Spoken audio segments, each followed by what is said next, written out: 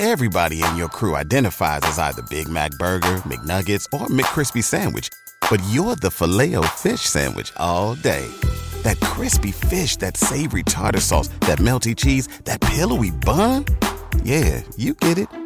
Every time. And if you love the Filet-O-Fish, right now you can catch two of the classics you love for just $6. Limited time only. Price and participation may vary. Cannot be combined with any other offer. Single item at regular price. Ba-da-ba-ba-ba.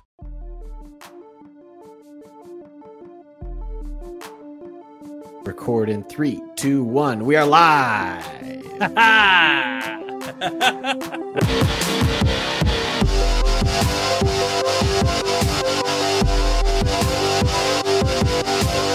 Welcome to The Crunch, the only podcast that is a live rewatch of every episode of Family Guy. Welcome to season 13, episode 4. We're back, baby. Let's see what Peter gets into this time. Oh, man. Peter Griffin. And I'm Patrick. This is a podcast where we try to find out if Catholics are funny. No. This is a Family Guy rewatch podcast. Sorry. Of course. Dude, this is a Family Guy rewatch This podcast. is a podcast that's about the Fox animation block and nothing else. That's what we're here for. Do you think there's a rewatch podcast where it's just the guy who plays the deaf man covered in oil and the girl who used to play Meg watching all the episodes of Family Guy? I've actually never seen an episode of Family Guy, so I have no clue what you're talking about. Well, there's a random character that I think is a guy covered in oil. And I know about Quagmire, and I know about the chicken, and it's the guy. My joke is the rewatch podcasts are always people who have very little to do with the actual show, it's the girl who the girl who played Meg in season 1 was not Mila Kunis. It was someone else. I wouldn't be surprised if Seth MacFarlane, who did not die on 9/11, even though he was supposed to be on the flight that hit the tower. It's actually I would not be surprised. I would not be surprised if he did an episode with that was a podcast, and it was like Lois and Chris and the dog and Stewie watching an old episode of Family Guy inside the episode of Family Guy. I mean, they've been on the air for so long. Does he play all those characters? I don't know. I'm just saying, like, he's the creator. That's why I said that. Yeah, I think he plays a bunch of the characters. He does. I think he is the Family Guy. Oh, well, now we're talking. No, Seth Green plays the fat kid. The guy who wrote that. I was unjustly compared to in middle school. What? Oh, what? The kid, Chris Griffin, who I was unjustly compared to when I was in middle school. Unjustly? No, it was warranted. It seems pretty just. I've seen. I straightened my hair. And it looked exactly like him. It was like, I've seen photographs. Awful. You put a little hat on. You had those big sneakers. You wore the big sneakers. That's the problem. That was the thing that made you stick out. Was the big shoes, the big sneakers. Yeah. As one kid in my Algebra 1 class, Van, referred to me as wearing. Yeah, he was a big black kid. Yeah, he started roasting. His name was Van. What was his dad's name? Truck? I don't know. Probably Van. Van. I think it was a family. So he was called Minivan when he was a kid, when he was a baby. Yeah, there you go. But he started roasting my kicks, which I later learned is like a thing that happens. And he and a bunch of people kept like pointing at my shoes and like talking about how they were Jesus sneakers. And I was the white kid from a relatively not well off middle class family going, I've never considered what my shoes look like ever before. This is not something that. The only thing to consider about your shoes is whether or not you can run fast in them up and down the Payless aisles. That's the important thing. Anything other than that is like, what does it even matter if they look good? If you can't outrun your mom in the parking lot after you get them. Yeah, it doesn't even make any sense. It's stupid. I was like, I feel like I'm experiencing a cultural difference. This is not something that I care about.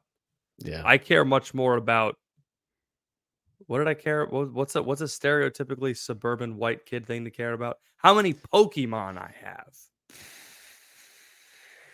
Yeah, Pokemon. Getting the newest iPod Touch edition. I cared a lot about that. I cared about having the lightsaber app on my phone. That was what I was really into. I remember thinking, man, if I could get an iPod Touch with 16 gigabytes, think of how much music I could download. Think of how many apps. Think of how many games. You can't even download an iOS update if you only have 16 gigabytes left. Like you can't even. Yeah, that's true. I don't know. I think it's we used to be walking around with flash drives in our pockets. I think you're biased because you have the 32 gig iPhone, and so you just are always stressing. I don't have the 32 gigabyte iPhone. I thought you had the 32 gig. What do you have? The 64? No. I think so. You got the 64. That's not a lot. We got to double it up. We got to double up. We really do. Storage. Yeah. Yeah. Let's expense that to the company. Yeah, I'm excited. I'm excited to get the iPhone 15. You want to know why? No. Because they have the USB-C chargers finally.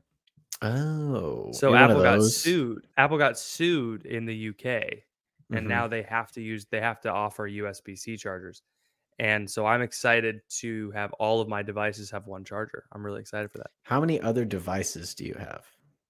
I've got the one device, the iPhone. So my headphones have a USB-C, and my Kindle has a USB-C, and so then my phone would have a USB-C, and then so when I go on trips, I can just take one or two chargers. Wouldn't you only take two chargers if you had the USB-C and the Lightning cable? Like, I can take one, only two, or I can take one or two chargers. I have to take two chargers now. Mm-hmm. But you would like the option to take one or two. I would like the option to take only one, maybe two, but probably only one. I think that's fair. See, I just don't. To me, or it's like one charger that has a split. If it dies, it dies. You know, that's my opinion. Yeah, no, that's true. But like when you're going on a trip, you need your phone to be recharged. So sometimes boarding passes become important. I print them. That's what I did when we went to the Holy Land. I printed all of them. Oh yeah, that's different. It's not different.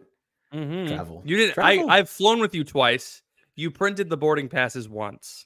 Yes. You did not print the boarding pass to Chicago. Yeah, because I knew that it was a short flight. There was no risk of my phone dying.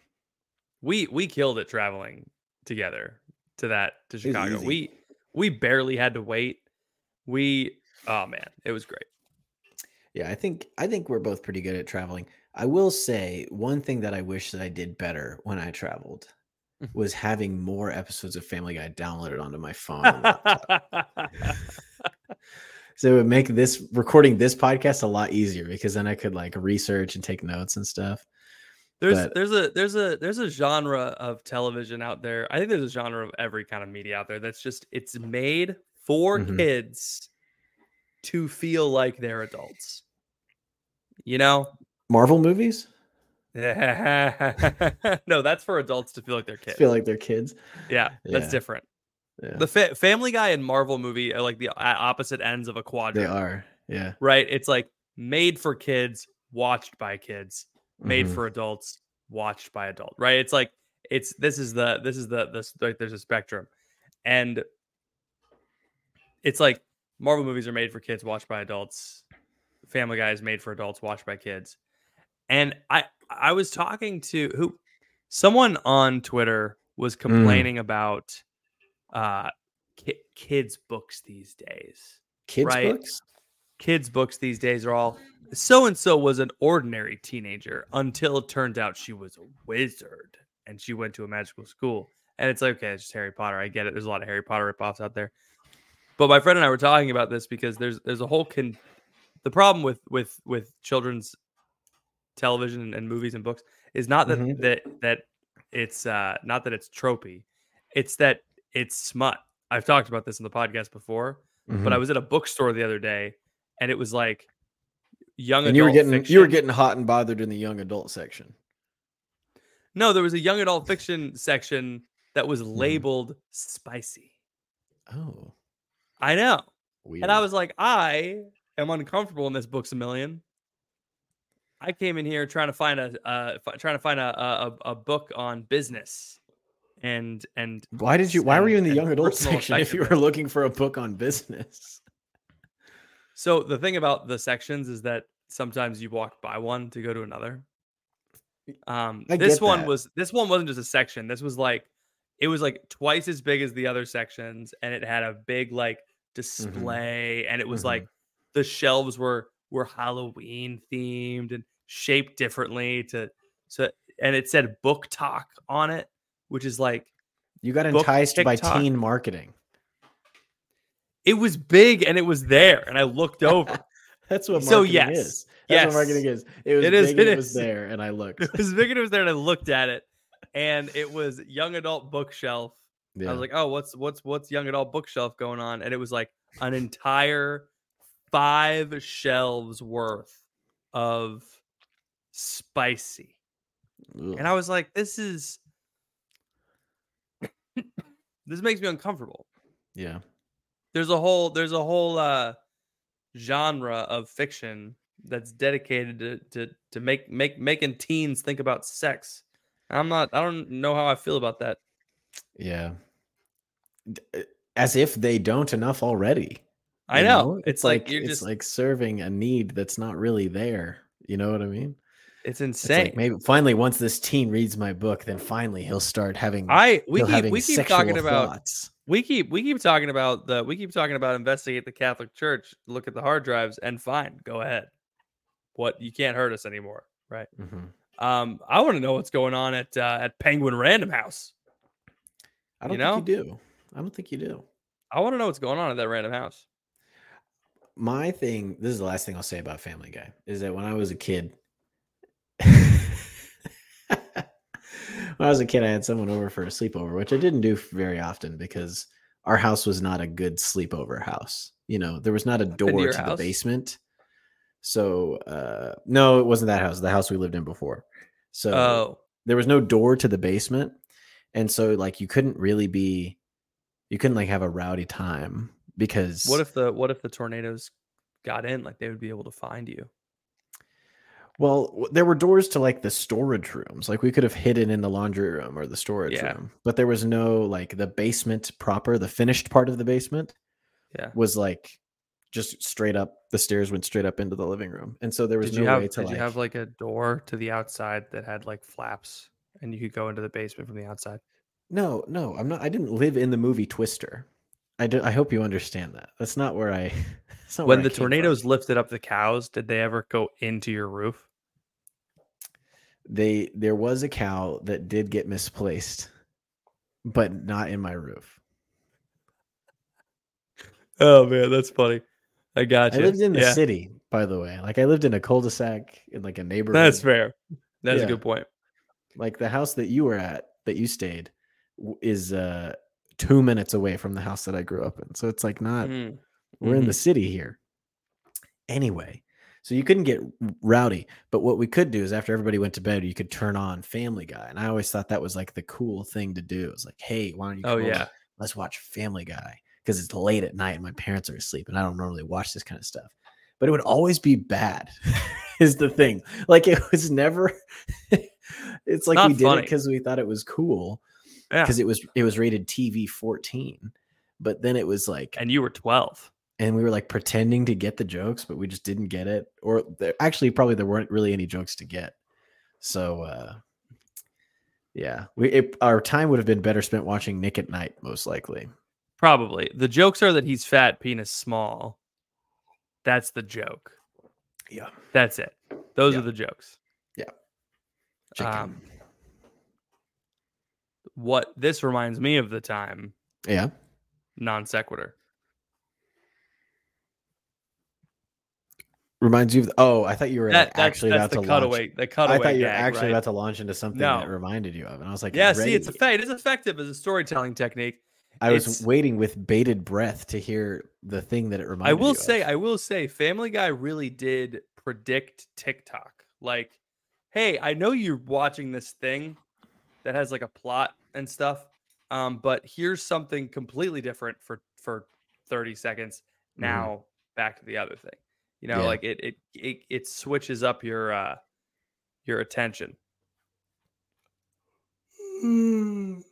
Oh, sorry, am I boring you? Yes. Talking about Family Guy? Yeah. No, you had a tough week. Yeah, you pass it to me. You've had a tough week, right? You're not boring me. It's just we got a lot going on over here. Yeah, you got late nights, early mornings. I'm in a high stress environment. It's okay. I'm just tired. I'm just sleepy, which is why I asked our patrons to give us topics so that I wouldn't have to come up with one with my brain. I like when we ask to give our patrons topics because they're very good at it. They know exactly what they want to hear. Ben Eastman wants us to talk about parish life. Bagel wants us to talk about conspiracy theories. They really looked at us and they said, play the hits. Can I tell you something that I desire on a deep level? Yeah, sure. I would like it so that we never have to come up with a topic again. And our patrons just tell us what they want us to talk about. And then that's what we do. And then people submit dating questions and then we answer those. And then we talk about whatever we want on the bonus show, which is usually just what's going on in our lives. That's my ideal setup. I never have to plan ever again. That's the picture of that guy laying in a pond. And he's like, I am moisturized and thriving. Like, that's us. If you want to help me get moisturized, and more importantly, if you want to help me thrive, join over patreon.com/conjure. All you got to do is join at the $5 a month level and you can submit topic ideas. So if there's something you really want us to talk about, you can join for a month and then quit and we'll talk about your thing. And you're good. And that's it. That's all it takes to buy an episode of this show. So, but interviews cost more. You got to join the $100 a month tier for at least a year. Anyway, so what do you want to tackle first? Do you want to do the parish life thing, or do the conspiracy thing, or do you want to do the housing/community thing? We got 3 little options here. I do want to talk about the parish thing first. Okay. Because that was the thing that I was checking my phone pre-show, I'll read it to you. I did the thing. I walk into my parents' house. I open the fridge. I try to see if there's anything yummy. There's not, because my mom isn't home, and so they haven't gone grocery shopping. And so I'm like, I'm going to check, the outside fridge. And while I was checking that, I was reading this. And I already have thoughts, but please read it to me and I'm going to read it. Read it for the people. Question.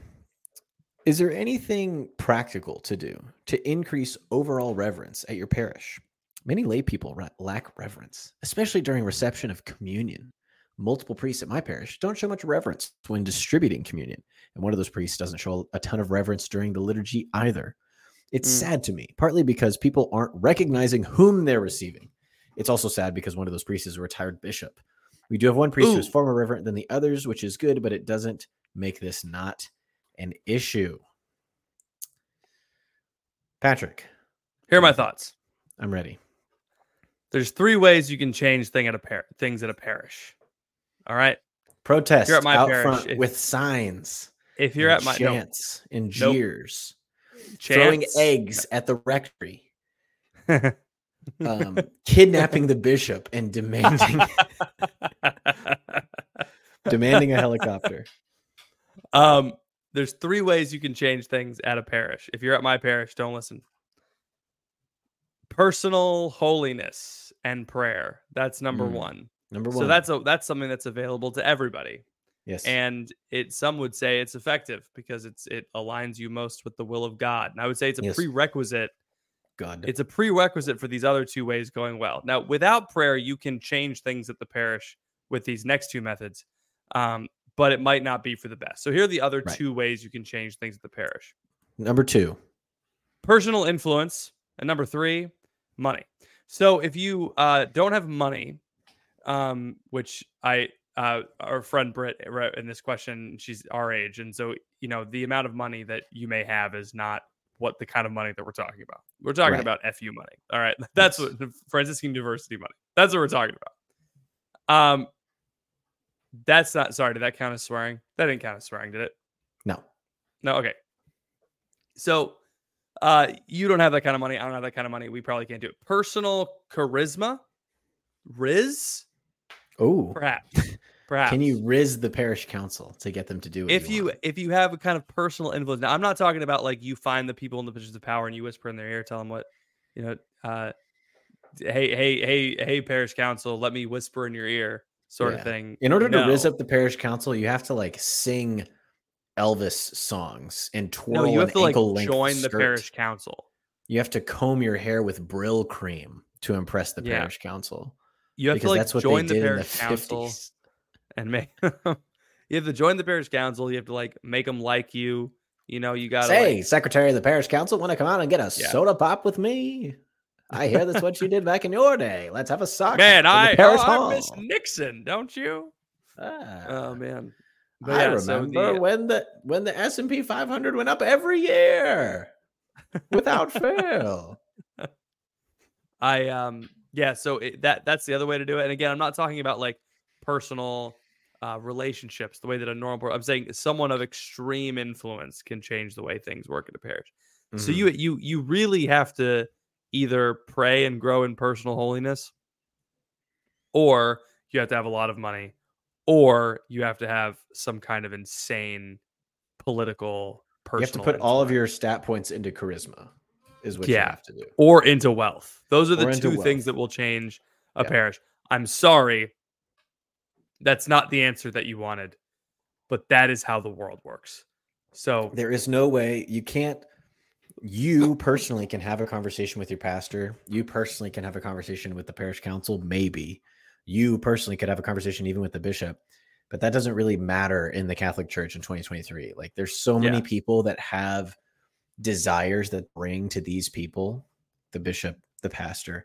I would prefer it if things were this way. I would prefer it if things were this way. I would prefer it if things were this way. Your thing is more correct maybe than some of the other things that people prefer. Yeah, knowing you, it probably is. But you have to remember that there are just as many people saying, I would love it if women could preach a homily. I would love it if there were more girl altar servers. I would love it if there were more lay people involved in the liturgy. I would love it if there was less Latin. Yeah. Like there's just as many people saying those types of things as there are the people saying, we need more reverence. We need to do things ad orientem. We need to have male altar servers, et cetera, et cetera. So it's like, you're just kind of throwing another branch on the fire that gets burned by the bureaucracy of nothing that is the Catholic Church.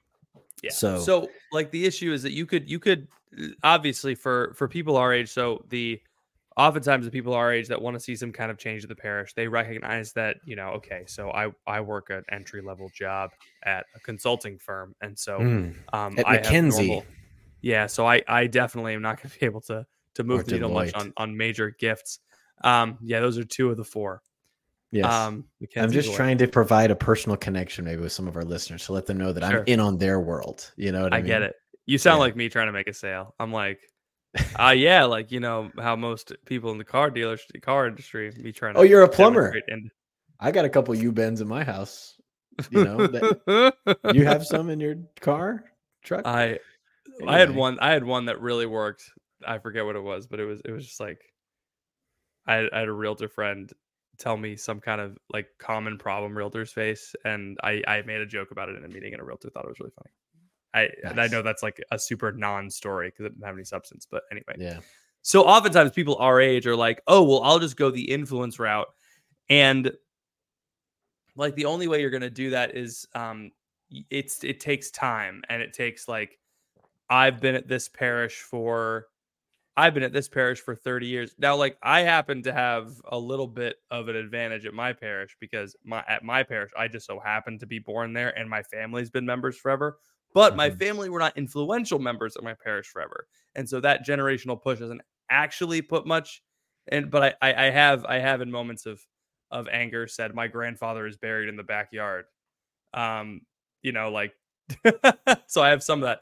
But like, when it comes to we're talking about real influence at a parish, right? It's like you have to gather people and get them on your team and like, really, really have them all on board too. And the problem with that is the same problem with money and influence.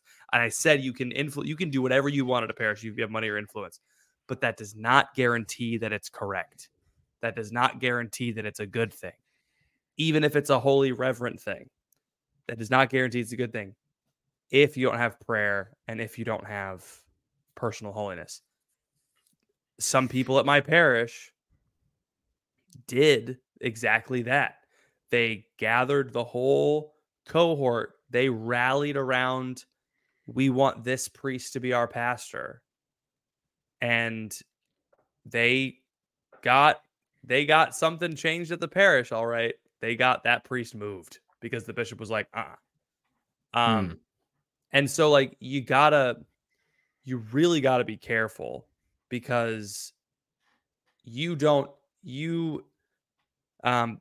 will is good and it's in the right place, but the change that you want to make is above your pay grade. And like, if you get to the point in your life where you have the kind of influence over a parish where you could make a decision, it's possible you've done things or things have happened to you that make you better formed to make that decision.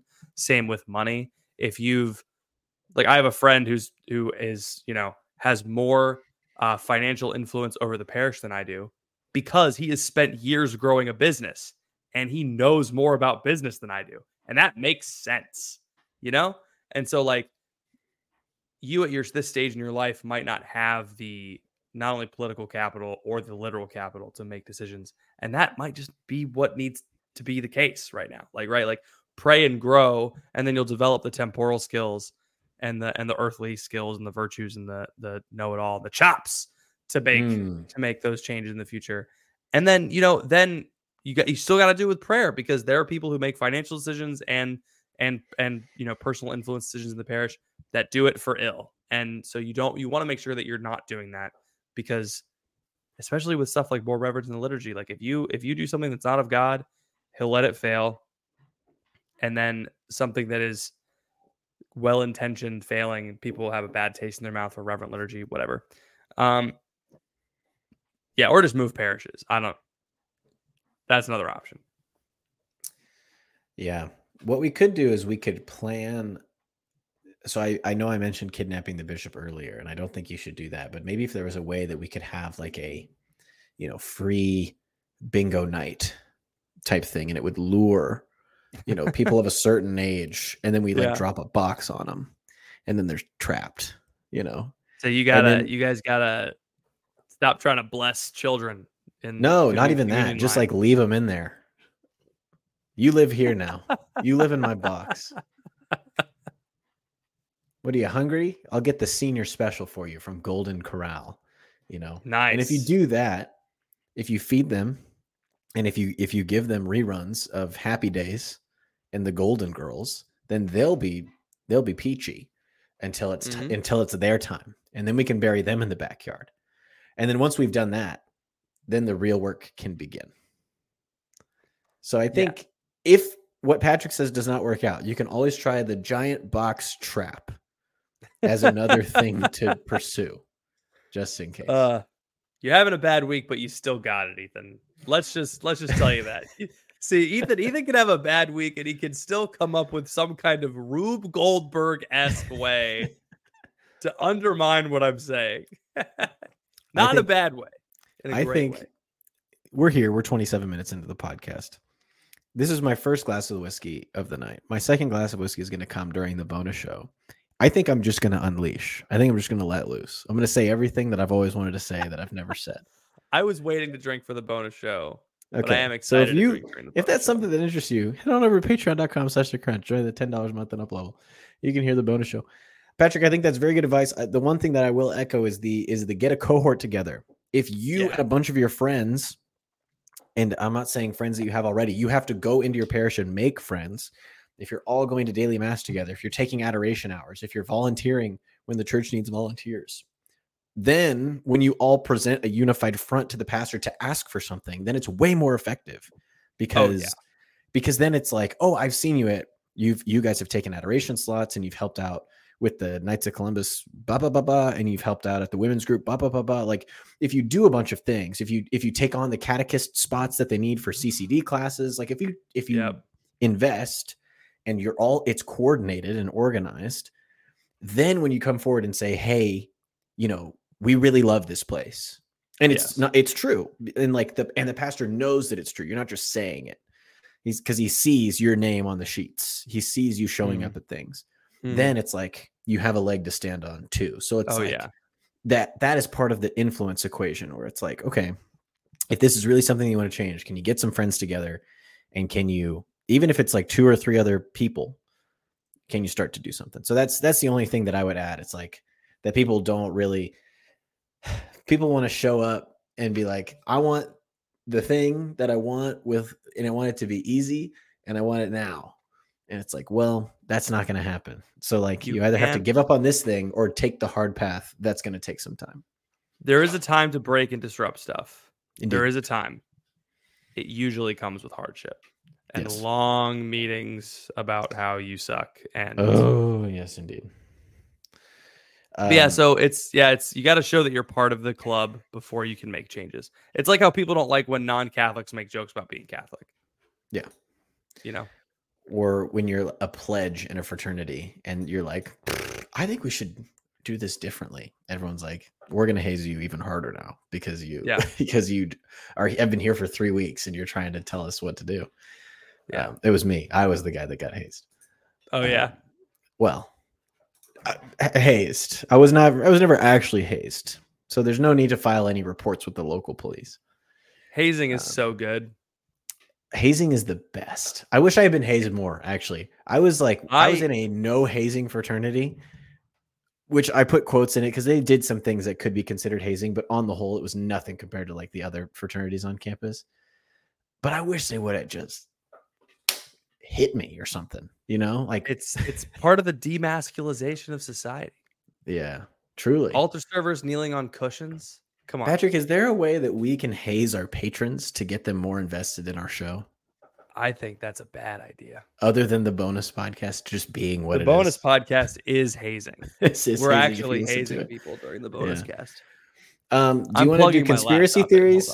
Do you want to do conspiracy theories next, or do the community home ownership question?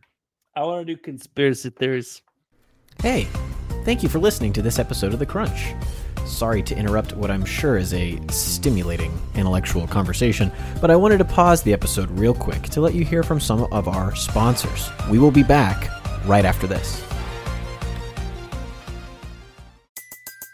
Everybody in your crew identifies as either Big Mac Burger, McNuggets, or McCrispy Sandwich, but you're the Filet-O-Fish Sandwich all day. That crispy fish, that savory tartar sauce, that melty cheese, that pillowy bun. Yeah, you get it. Every time. And if you love the Filet-O-Fish, right now you can catch 2 of the classics you love for just $6. Limited time only. Price and participation may vary. Cannot be combined with any other offer. Single item at regular price. Ba-da-ba-ba-ba. This one's short. This one's from Patron Bagel. What's your favorite conspiracy theory right now? Right now? Yeah. I want to open this with a great point that Please. I heard someone make. Yeah. I don't trust anyone who believes no conspiracy theories. You're telling me that you think the government is batting 1,000 and just telling us everything. Yeah. Like every 30 years, they come out with a new document that's like, yeah, we did that. And it's like, yeah. And it's like, the way the guy put it was like, the government is in charge of everybody. I'm in charge of one person, my son. And I lie to that kid all the time. Mm-hmm. I lie to that guy all the time. It's true.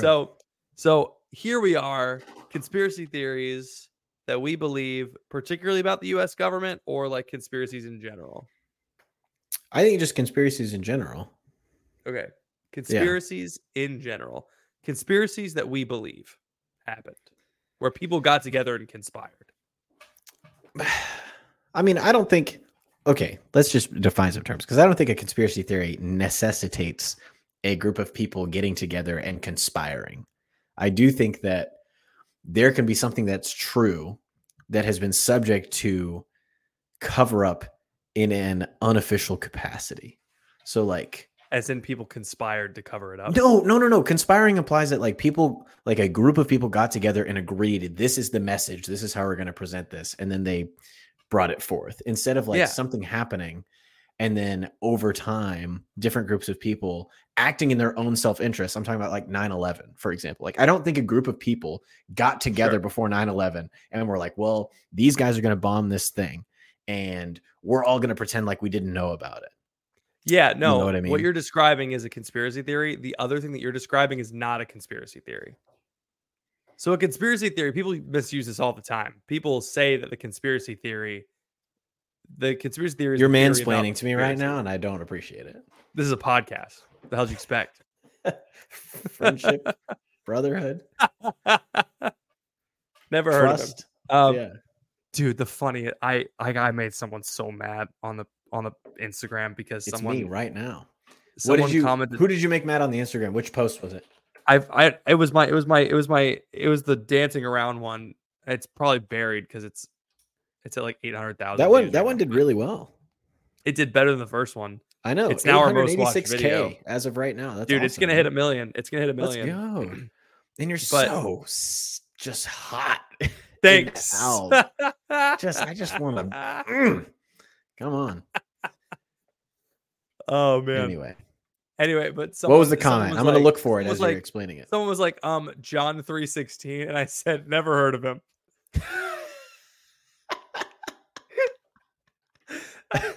And they were like, Catholics don't even know John 3:16. That's really funny, dude. That's never great. heard of him. Yeah. John 3:16. Oh my god. Never heard of him. Anyway, conspiracy theories are theories that you come up with about people that have conspired to cover up something. So it can be like 9/11 happened and it was actually we could have like the conspiracy theory that I find plausible is that the third plane was shot down or the fourth plane was shot down. That's a conspiracy theory that I find plausible, was that the plane in Philadelphia, that or the Pennsylvania plane, the story about the person storming the cockpit and taking the plane down, and the audio from the cell phones inside the plane was all faked.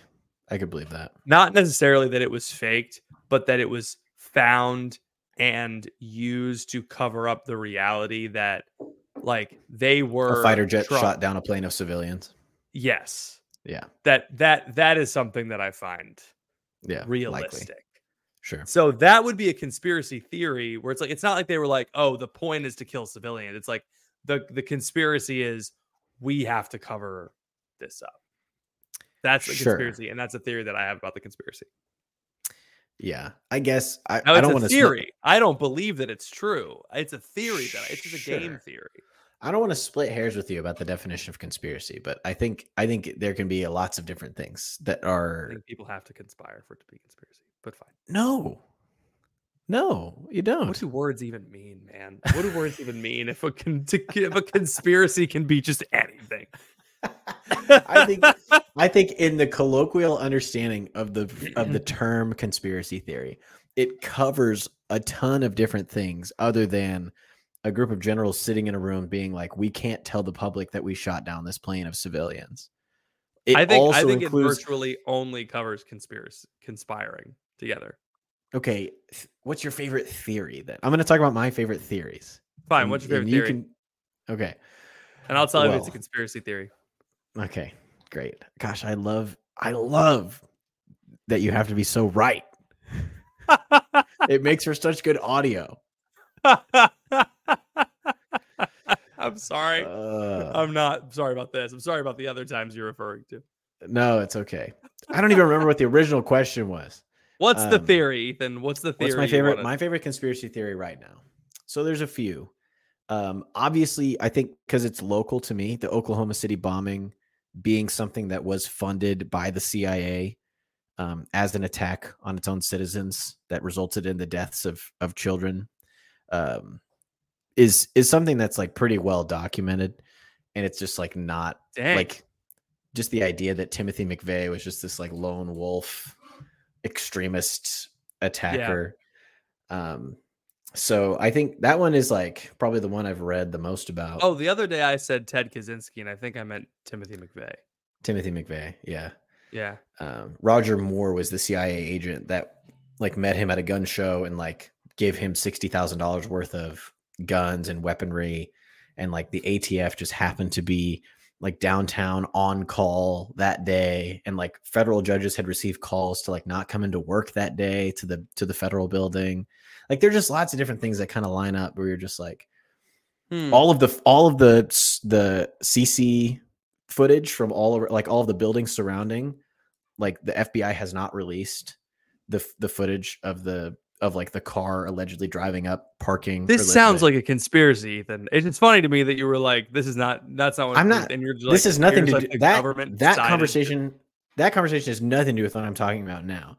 I just really believe that like you can accurately call something a conspiracy theory. For example, 9/11, because a group of people didn't sit down and say we're all going to bomb the World Trade Center and like profit off of it. But that's the cover up is the conspiracy. But there wasn't like a cover up of 9/11. Sure, but you think that 9/11 was a conspiracy?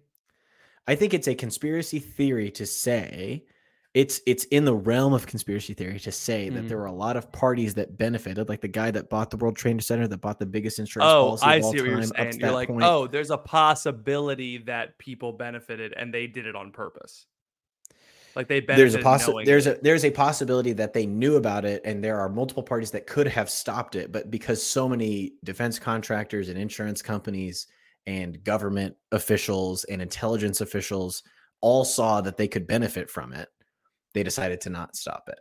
So, but they didn't. But they weren't all talking. Yeah, do you see what I mean? That's not like a conspiracy. Yeah, I do see what you mean. Okay, yeah. It's not. They weren't conspiring, but it is a conspiracy theory. Yeah. My favorite. Sorry, I want to talk to you about the Oklahoma City bombing more off podcast so that we don't get targeted. Yeah, because you can't just be like the U.S. government probably killed. Let me just finish what I was saying. All the footage was deleted. So the FBI has all the footage, but they never released any of the footage of the van driving up because there is a second guy who was in the van with Timothy McVeigh. There's tons and tons of eyewitness reports of two men being there. But the official insistence is like, it was just Timothy McVeigh. He just drove up. He ignited the bomb. But the theory is that the second guy is like a known CIA asset and he got away. And so if they release the footage, then everyone would be able to see that the second guy, the John Doe number 2, as he's called, would actually be linked back to the United States government. So they've never released the footage, which is a problem because it's like we have all this footage of 9/11. We have all this footage of all these other things, but like we have the footage of this Oklahoma City bombing and it's still not released, which is a problem. So anyway, that's my thing. I like old conspiracies. Yeah. Because they're simpler and they're like more rudimentary, right? So I like conspiracy theories like Henry VIII realizing that he could dissolve the monasteries and so starting Anglicanism just so he could seize 3/5 of England's land. I like that part. I would argue with you that that's not conspiracy. That's just accurate reading of history. That's just what happened. I like the conspiracy theory that J.P. Morgan sunk the Titanic. I like that one. That's a good one. That's a good one. That's not even that's also just an accurate read of history. Yep. I like, what other conspiracy theories do I like? The Loch Ness monster is real. That's just obviously correct. There are some other ones that are like a bit more controversial, like the election was stolen in 2020 that I like tend to believe. More recently, am I entirely convinced that the Hamas attack on Israel was not a false flag? No, I'm not entirely convinced that it wasn't a false flag. You know, is Michelle Obama actually a man? Probably. Did Harry Truman pick the 2 most Catholic cities in Japan? That's a good one. That's actually probably my favorite one. Is the fact that Harry Truman was a Mason and picked Hiroshima and Nagasaki because of their high Catholic population density to bomb them. So that's a pretty good one. Anything involving the Masons is just kind of fun. And then more recently, well, actually I can't talk about that on Maine because then we'll get oh, I'm so excited. Yeah, that's why I wanted to go through the conspiracy theory one first because we can't really go in depth because we can't go in depth because there's one that I kind of believe that I can't say publicly. And so it's just like because there's like friends of ours will hear me talk about it. Like, can you imagine if KPMG heard me talk about that? It'd be over. Like, we wouldn't be friends anymore. You know? Do I know what you're talking about? Am I supposed to know what you're talking about? We talked about it on the bonus episode last week. I was hammered. No, I'm just kidding. I was just sick. All right. Anyway, Oh yes, I do remember. Yeah, I know what you're talking about. Anyway, we'll talk more about it later. But do we want to get into? I talked to my one of my clients is from. I said this before the show. I talked to one of my clients. He's from Jordan and formerly Palestine, and he was giving me the skin, and I was like, Sammy, tell me more. Tell me everything about Jordan. Muslim guy, but he likes me because I'm Catholic. He's like the Israelis hate us most, and I'm like, you're right. It's true. You win that one. Yeah. No, he meant us together. Muslims and Catholics. Us. That's the If you could have a Muslim Catholic guy, that would be the guy that the Israeli hates the most. Yeah. That's why they hate the Maronite. That's why they hate Hani. That's true. Nobody hates Hani. Everybody likes. Nobody hates Hani, dude. I think about Hani. Probably Hani is my Roman Empire. Like Hani is my Roman Empire every day. Every day. I think about him every time I take my microphone out because it still smells like his cologne. Really? It's baked into it, I guess. Okay, we need the whispers. 5 minutes. Short walk. Not bad hike. I love him. I miss him. He's okay. He's safe. I asked him. I know. It's good. I'm glad you DM'd him. I would imagine because he lives in Nazareth. And so it's like there hasn't really been anything. It's all been in Gaza. Like there hasn't really been anything up by Jerusalem. There has been some bombing of Tel Aviv, but like, not really. I did see a video. This was crazy. I saw a video on Twitter of like people like ducking and covering in the Tel Aviv airport because there was a bomb threat. And that was crazy because it's like, I've been there. Oh, I've walked. We did talk about this last week. Yeah, I think so. But that was crazy. Anyway, last one is the one that I'm excited for. Yeah. And it is, what was the topic? Read it. Do you want to do, I'd love to get an update on the home ownership / intentional community journey. Is that the one you're talking about? Yeah. Okay. Michael asks, I'd love to get an update on the home ownership / intentional community journey. What have you learned? What do you hope for? What did you think about in building the house and community, the Gen Z housing market or lack thereof, and building generational homes / communities has been on my mind lately. So that is a good question. Man. And someone else also asked like, just how is home ownership generally? It sucks, dude. I mean, it's cool. It's cool to own. You got a nice house too. Thank you. It's a nice house. It's great. I highly recommend if you're out there and you want to buy a house, just like move to a town that's like sucks, because that's where I live. and houses are affordable. You know, you can get a new house in a sucky town, and it's probably will not cost you that much. But my mortgage is still really high, and it's just hard. It's just like hard to like have taxes and insurance and the mortgage, and then on top of that, it's all the utilities, and so it's just like so much of my income is just going to like upkeep of the house, you know, which is fine because I recognize that it's like this is an investment, and it's like it's a choice. You know what I mean? Like I would rather have a house that I own, that I can do what I want to, and have less discretionary spending on other things. Like I would rather own this house and live next door to my friends than have more money to invest in a 401k. You know what I mean? Like just to me, it's more important. And so I get like, that. I would rather have $200, $300, $400 less a month to invest that I'm spending on, you know, gas and electric and all these other insurance, all these other things. Because it's like this life that I'm building is more important than like the theoretical life that I might have when I'm 65, you know, if I put however much money a month in at my 401k. I recognize that like I need to invest and save for retirement, whatever, but it's like, I don't know. I'm building up my life for right now for like the next 20 years, you know, but it's also, there's one in one sense it's true, all that stuff retirement, but there's like, oh, and if you invest like 25 instead of 26, like it's a factor of like $5 million. And it's like, yeah, that's correct. But in 40 years, $5 million is not $5 million. Right. So don't like, it's also assuming that the stock market continues to appreciate at the average of 4% a year every year. And that continues to outpace inflation, which just like is not like both of those things just It's aren't not true guaranteed. forever, you know? So Yeah. like if I own this house, I own this house. You know, nobody can take it from me unless except by force. So anyway, it's hard because we've had multiple families that we've invited to live here, and pretty much without fail, all of them have decided to move somewhere else. And that's been really tough because it's like, yeah, there have been 3 or 4 really solid, like, friends of ours that buy into the vision that just had to make a decision that was right for their family where they had to move somewhere else.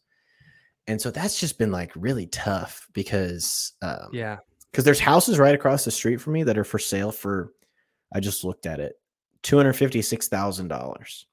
They're nice houses, 3 bed, 2 bath, 1,600 square feet, 2-car garage, nice backyard, safe, quiet area.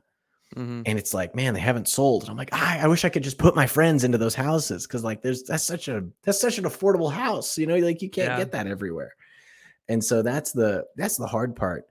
But it's just been not right for so many people. So we've just kind of have made the best of it, which has really just been us and the family next door to us. And even the family down the street, that's also kind of they lived here first and they're the reason that we moved here.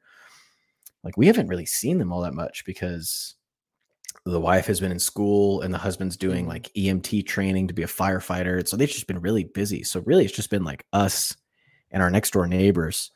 And it's been really, really good. You know, like it's kind of astonishing to me how good it's been.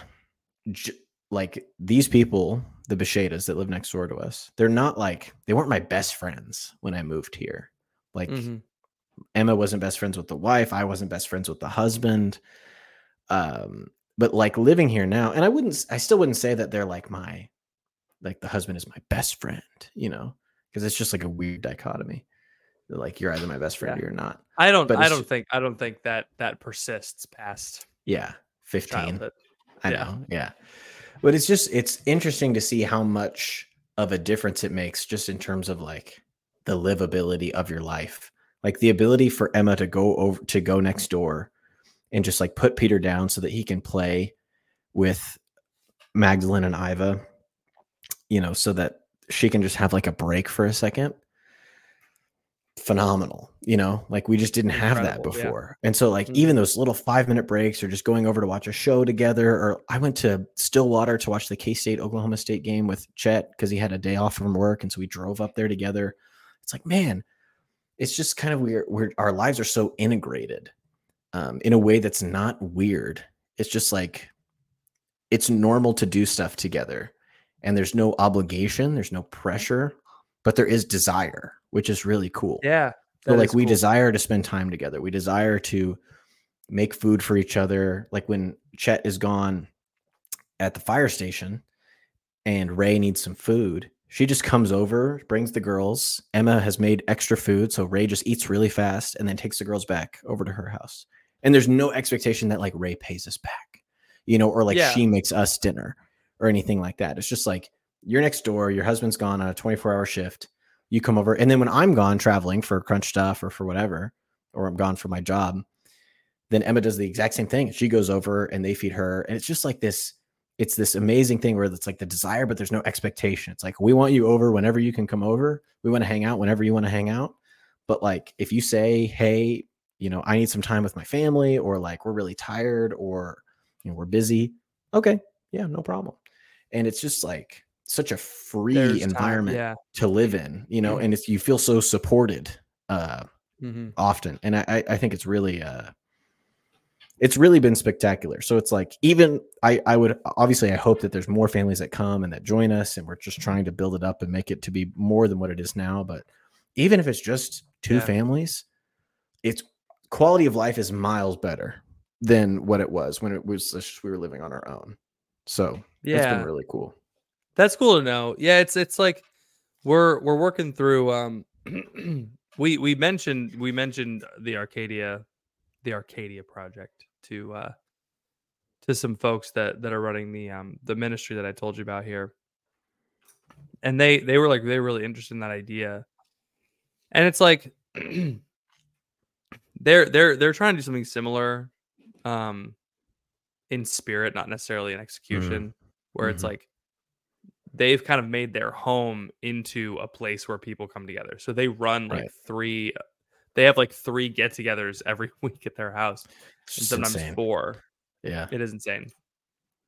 It's to the point where, by the way, if you want to donate to this mission, DM me and I can let you know how. But they're looking to purchase another house. Patreon.com/thecrunch.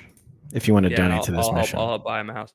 But it's like their idea is to like put together like kind of a focused missionary style house where it's like younger single missionaries live there, and they host these events, and like, you know, they kind of give up because these 2 are doing this.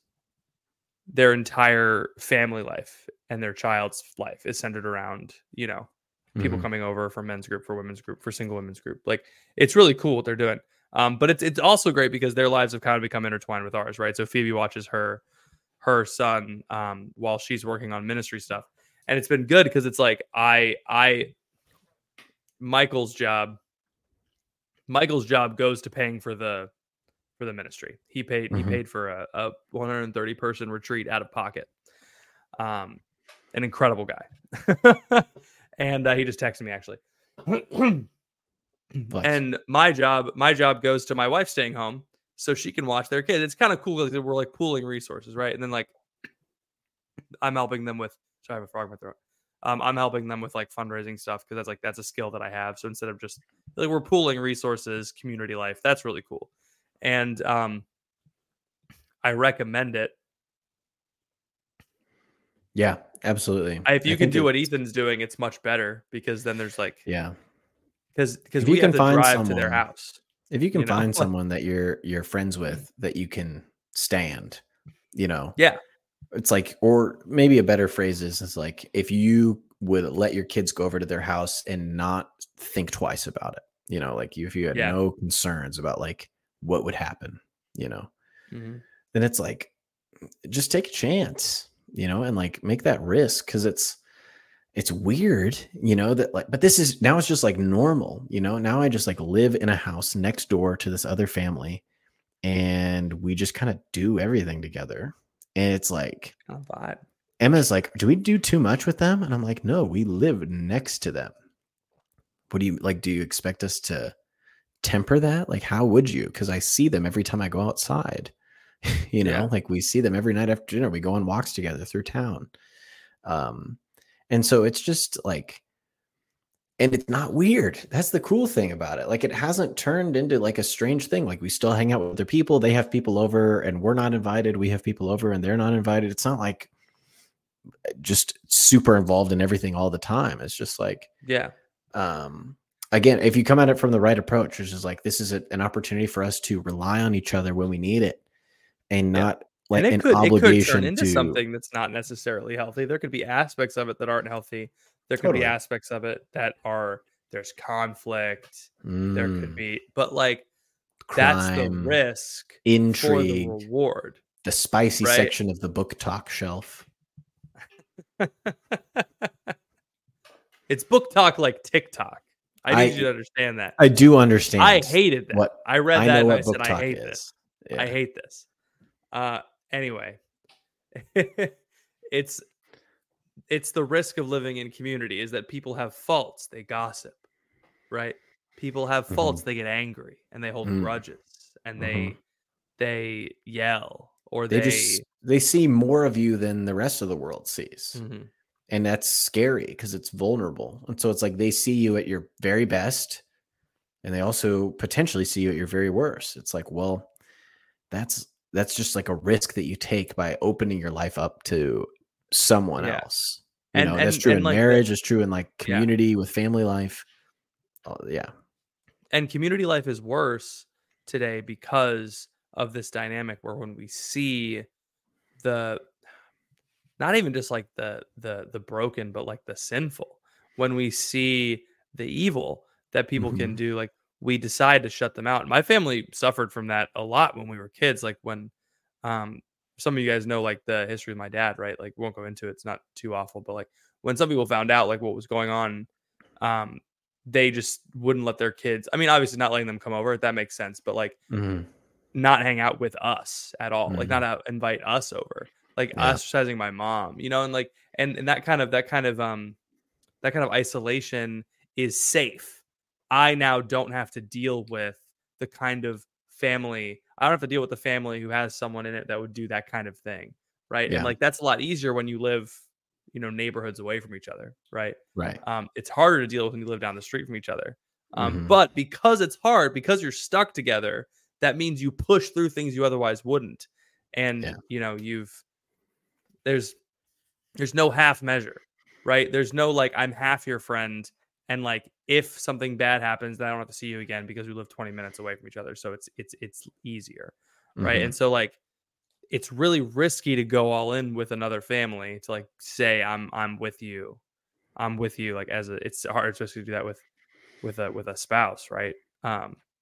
But it seems like just my one I spent 2 nights at the Stevies, and it was great because Ray's husband was at the station, and she's like, can I just like come over and hang out? And she did, and she came and hung out. She took the baby monitor with her, which is great because like otherwise you would not be able to do that because you're not like you're not near the baby. Yes, you can't just go down the street. You can only go next door realistically.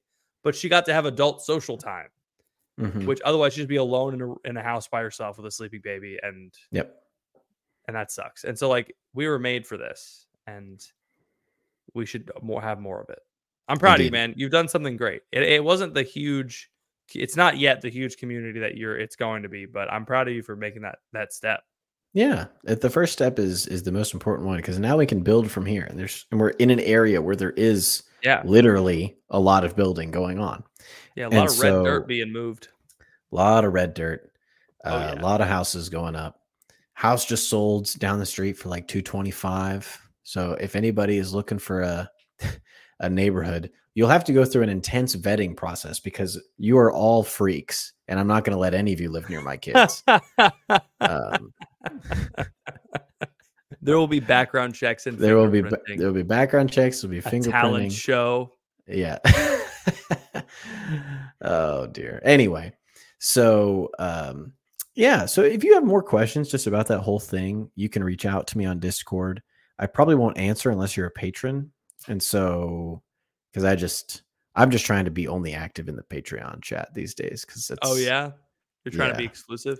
Yeah, no, the general is getting as our Instagram followers come in, it's people who aren't acquainted with the show. They're just people are saying GM friends, and it's like, nah, listen.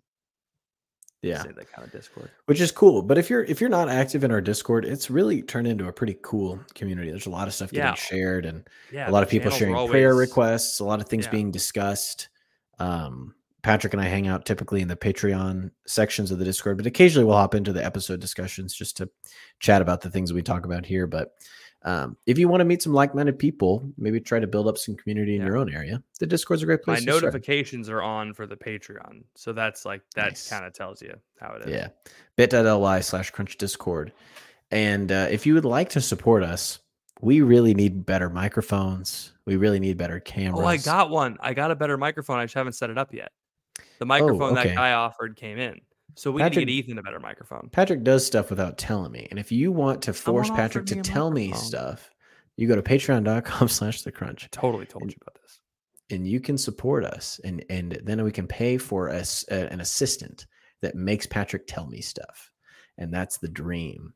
He did tell me about the microphone. It was just a while ago. Do you think, Ethan, life with me, working with me would be better or worse if I had an assistant? Better, 100%. No question. Really? Yes. Oh my gosh, yes. Yes.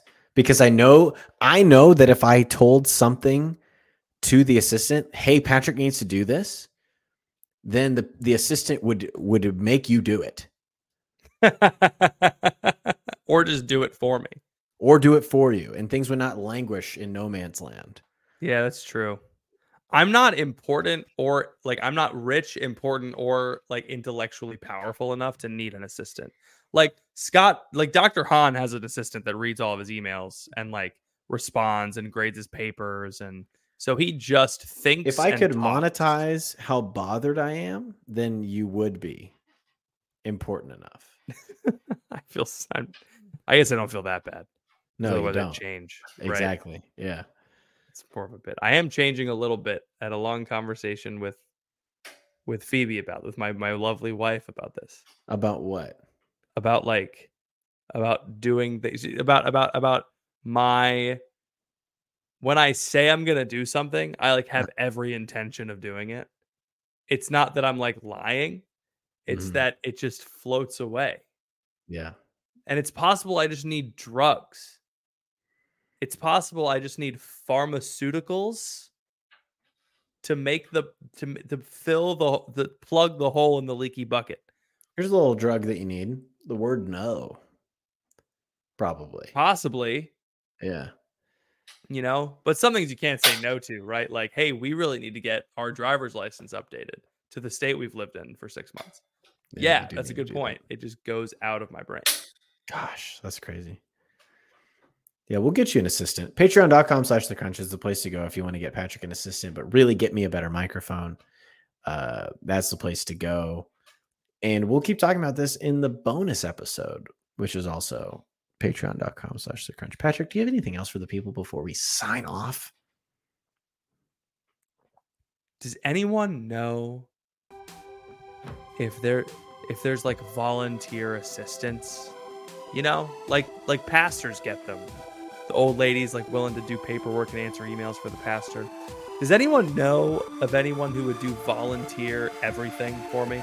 I'd really appreciate it. Thank you. Thank you all for listening. Please pray for us. We will be praying for you, and we will see you all next time.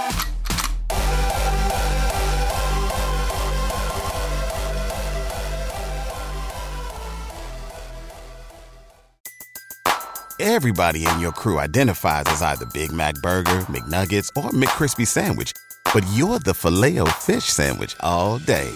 That crispy fish, that savory tartar sauce, that melty cheese, that pillowy bun. Yeah, you get it. Every time. And if you love the Filet-O-Fish, right now you can catch 2 of the classics you love for just $6. Limited time only. Price and participation may vary. Cannot be combined with any other offer. Single item at regular price. Ba-da-ba-ba-ba.